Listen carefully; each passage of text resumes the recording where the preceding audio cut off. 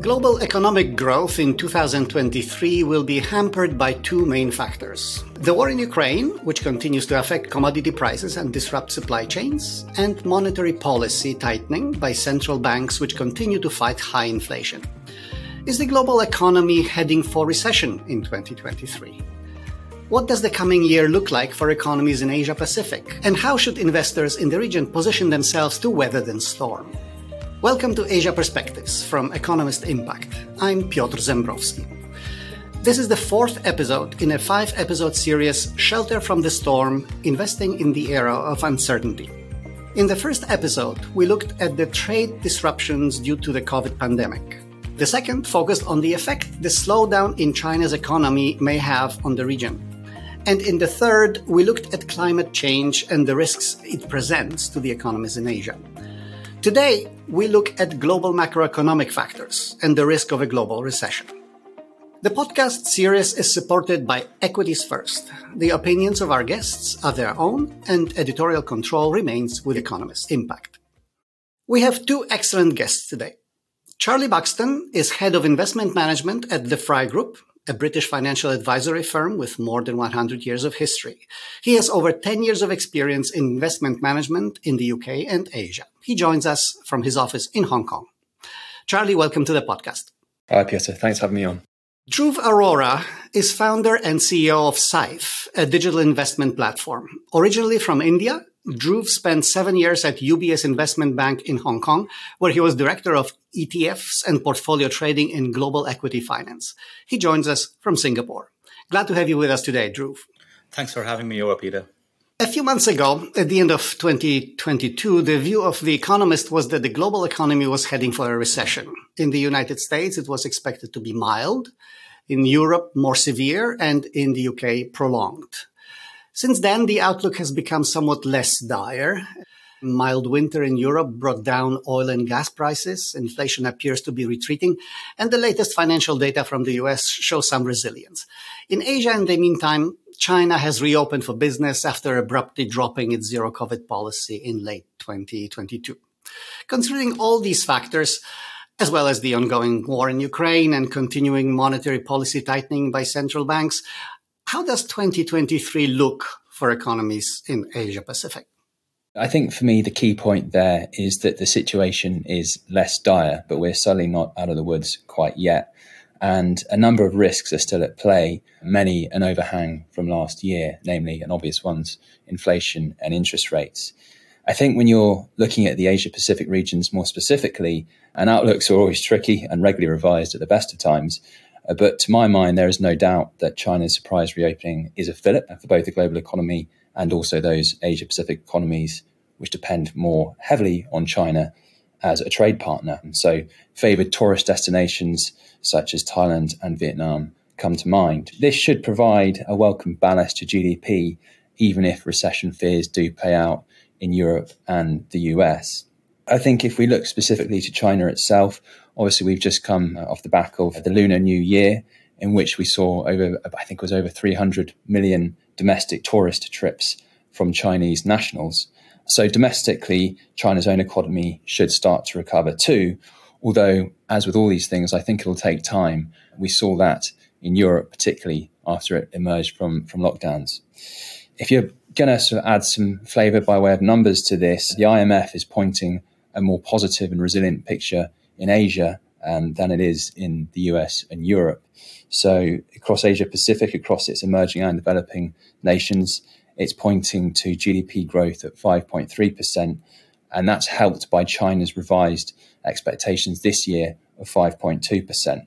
So when you compare that to Europe and the US at 0.7% and 1.4% respectively, it looks encouraging. And then, of course, in a much sort of narrated point here has been around the excess level of savings across Chinese consumers.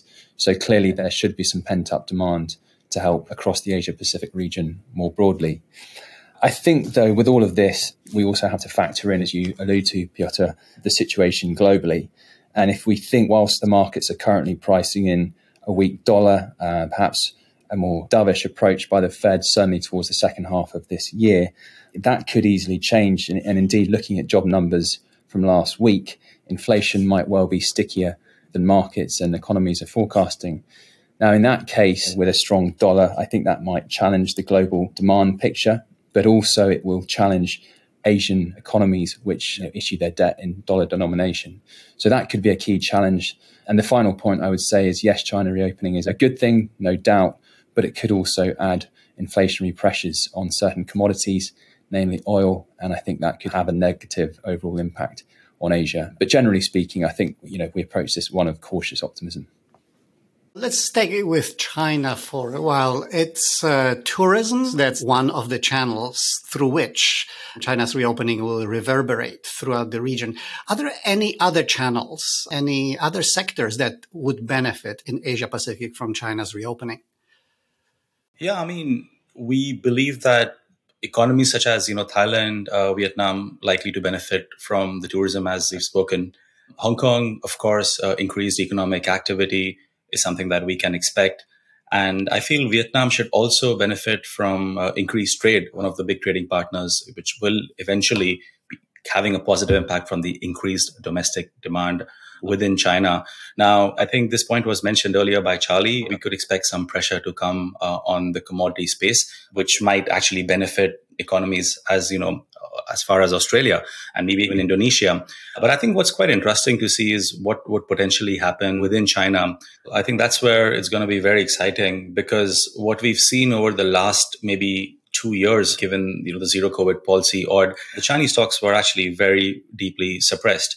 And even at the slightest news of reopening, which started doing the rounds towards Q4 last year, you've seen a massive outperformance in the globally listed ETFs, whether it is the tech ETFs, whether it's the MSCI, CHI, which talks about the broader China exposure. Now you're seeing these stocks up almost about, these ETFs up anything between 35 and 50% in the last 3 months. Now, the proxy for that, the way how we see it, is essentially the fact that the world is pricing in what else can domestically, drive up in China. And one area which we feel is going to be a bright spot is going to be H shares, which are actually Chinese company shares, which are listed up in Hong Kong. So I think historically, given the fact that by the virtue of being in Hong Kong, they probably have a broader global exposure, it's a much easier access point for global investors. And it's quite a common technique that many investors use to actually access and, see the proxy in the markets. I think the other point to mention, of course, when you think about China and some of the ETFs that Dhruv mentioned, is around the more favourable, or on the surface anyway, more favourable regulatory environment. If you think back to the summer of 2021, all hell broke loose around sort of the tech and the education sector and this kind of theme around common prosperity. And that seemed to have abated somewhat. So I think that's also a positive. The economies in Europe and North America are still likely to stagnate in later this year, if not suffer an outright recession. That would result in weakening of global demand. How would that reverberate here in the region? Which economies and sectors in Asia are most exposed to this potential decline in demand?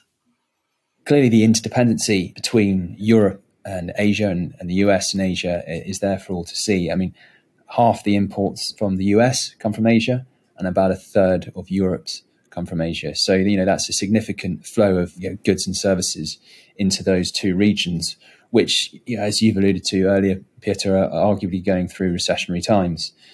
I think in terms of, those economies most exposed to the two regions, obviously not all Southeastern Asian markets will be impacted in the same way. It's possibly more export-orientated economies like Vietnam, Cambodia, which are probably more exposed with a higher share of exports to GDP. I think also looking at the tech sector that Dhruv mentioned earlier, areas like South Korea, Japan, Taiwan, these are all significantly exposed to global manufacturing demand. So if you think there of a slowdown across Western nations, this could also transmit to slower growth across Asia too. We've seen in the last week or so GDP numbers from South Korea actually sinking about 0.4% between October and December in that quarter. So clearly there is cause for concern there. Dhruv, would you like to add anything to it? Charlie's covered it really well. I think the only thing where we perhaps maybe have a slightly different view is that we actually believe some of the Southeast Asian economies, they'll be able to manage the impact with the China reopening story.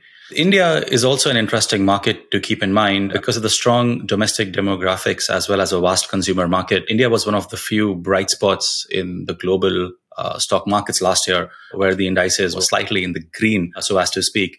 Now, with the heavy focus on economic reform, development, favorable policies such as Make in India, there is a massive internal push to domestic entrepreneurship. And this is quite fascinating because of the regulations that were affecting China over the last maybe 12 to 18 months. You've seen a lot of capital flow, which historically for Asia would probably go into China, flowing into India. This has led to very successful startups, successful listings, job creations. Of course, impacted in the last few months what's happening in the world. But generally, I think the fact that it is heavily domestic demand driven is going to be another bright spot in this environment to consider. The podcast series Shelter from the Storm, Investing in the Era of Uncertainty is supported by Equities First. And now, a word from our sponsor. Liquidity is one of the proven strategies to manage risks in financial markets in turbulence and uncertainties. Equities First is your solution for redefined financing. For close to 20 years, we provide access to capital in 33 equity markets at favorable terms, while our partners retain 100% upside in their assets. For more information, please visit equitiesfirst.com. Let's talk about investments now, perhaps, in particular asset classes. In 2022, rising inflation impacted both bond prices and companies' earnings, therefore depressing their valuations. So it was a bad year for investors across the board, significant declines in both equities and fixed income. Although equities recovered a bit close to the end of the year. Inflation is now moderating. What does it mean for the markets, for different asset classes? Are we likely to see equities and bonds revert to their usual negative correlation of returns? I think what made 2022 especially challenging was that both equity and fixed income markets fell in tandem, making it really very difficult to diversify portfolios. The negative stock-bond correlation that prevailed much through the last 25 years had pretty much simplified what portfolio construction was. Now, with this persistently elevated inflation, aggressive, Fed rate hiking cycle, there's always a fear, will these portfolios ever make sense? In our view, the falling markets have brought about a silver lining. Government bond yields and credit spreads have increased rapidly, while equity valuation multiples are now at below average levels as seen over long periods of time. The combination of rising bond yields and falling equity valuations means that expected returns for multi-asset portfolios have moved considerably higher. To take an example with numbers, the global 60-40 portfolio has a nominal expected return in the excess of 7% versus 3.3% in July of 2021. And the real expected annual return is above 4% versus the 1.2% over the next 5 years. Therefore, if investors are looking to achieve a particular nominal level of returns, can do so now with a lesser allocation to risky assets. I think one of the lessons from last year, hopefully across all investors, has been that we can't rely too heavily on equities and bonds. Yes, they might look more appealing now, but I think the importance of low correlations across the strategies, not just equities and bonds, but also alternatives too, is really important. The regime change from the last decade is clearly in play. We are clearly now in a different environment, monetarily, fiscally. And so with that in mind, it's important to ensure that you have good diversification across other asset classes too. And so that might include alternatives like infrastructure, commodities, possibly absolute return strategies, but liquid diversifiers. We talked earlier about the China reopening, and clearly there are some commodities there which are closely tied to that. Copper, iron ore, aluminium are good examples of that. I think just on this inflation point as well, China reopening, if you're of the view that it's inflationary, and there is some debate around that, but if you're of the view that a China reopening is inflationary and you might see increased demand in the oil space, for example, then possibly holding some oil, which is currently trading at around $80 a barrel, but has been forecast to move up to around 115, 120 a barrel. I think that could be a sensible hedge in the alternative space. Gold's often a divisive topic, particularly in this kind of environment where yields are still fairly high. But, from my perspective, okay, it might be less of an inflation hedge at the moment, but it's certainly got an element of geopolitical hedge there. And we saw that in early 2020 when the pandemic hit. Gold performed really strongly. Perhaps I'll continue with you, Dhruv. Just following up on a comment that the investment regime has changed from a decade of low interest rates, cheap money, to high interest rates. And how does that change the strategies or the approach to investment for the next few years with high interest rates?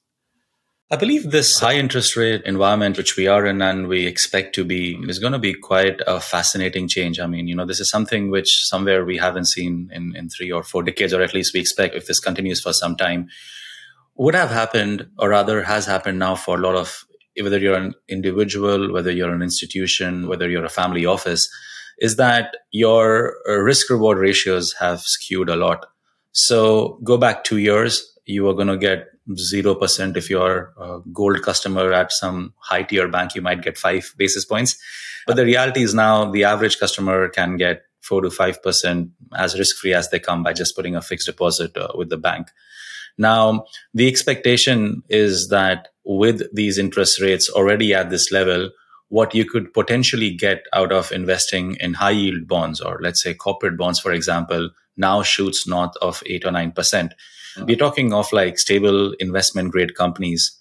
So what we expect to happen is that, in some ways we've been talking a lot about this internally, where we believe the last few decades largely belonged to equity. I don't think equity goes away. I still think, it's got an element which everyone can associate, whether you're an Instagram user or a Google user, so as to speak. But I believe that the fixed income as part of your portfolio's allocation will actually increase just by the mere fact that at the end of the day, in an environment where people are uncertain, if you can confirm and if you can get a higher return, why wouldn't you? So what I expect to happen is a higher allocation coming into fixed income portfolios. And in fact, some individuals also considering, you would hear about this 100% equity portfolios. I actually expect some people to have 100% fixed income portfolios, which, as long as they are beating inflation, they have some sort of a surety that these are big companies. Let's say if it's a corporate bond and they will get the principal and the interest back at the duration, will be quite a fascinating shift.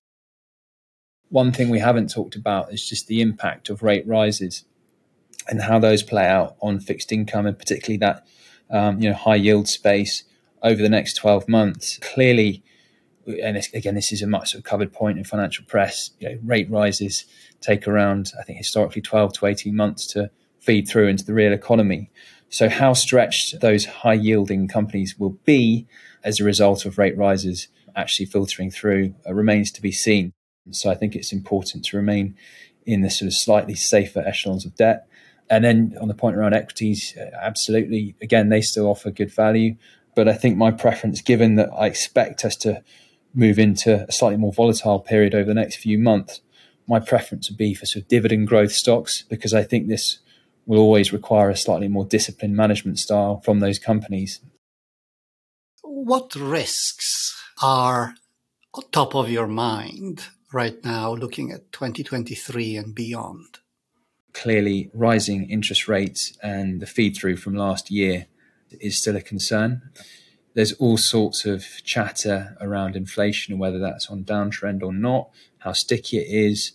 Clearly, average wages in the US are coming down or moderating to an extent, but there is still elements of inflation there, like amongst the services sector. So look, that's a concern. As with all these things, you can't look at the macro picture without looking at deglobalization or reglobalization or slow globalization, as I think I read the other day as well. I think that's also a key point.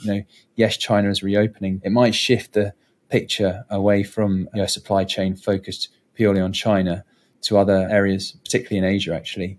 Vietnam has already started to benefit from companies relocating some of their supply chain away from China. And I think that as a trend might continue.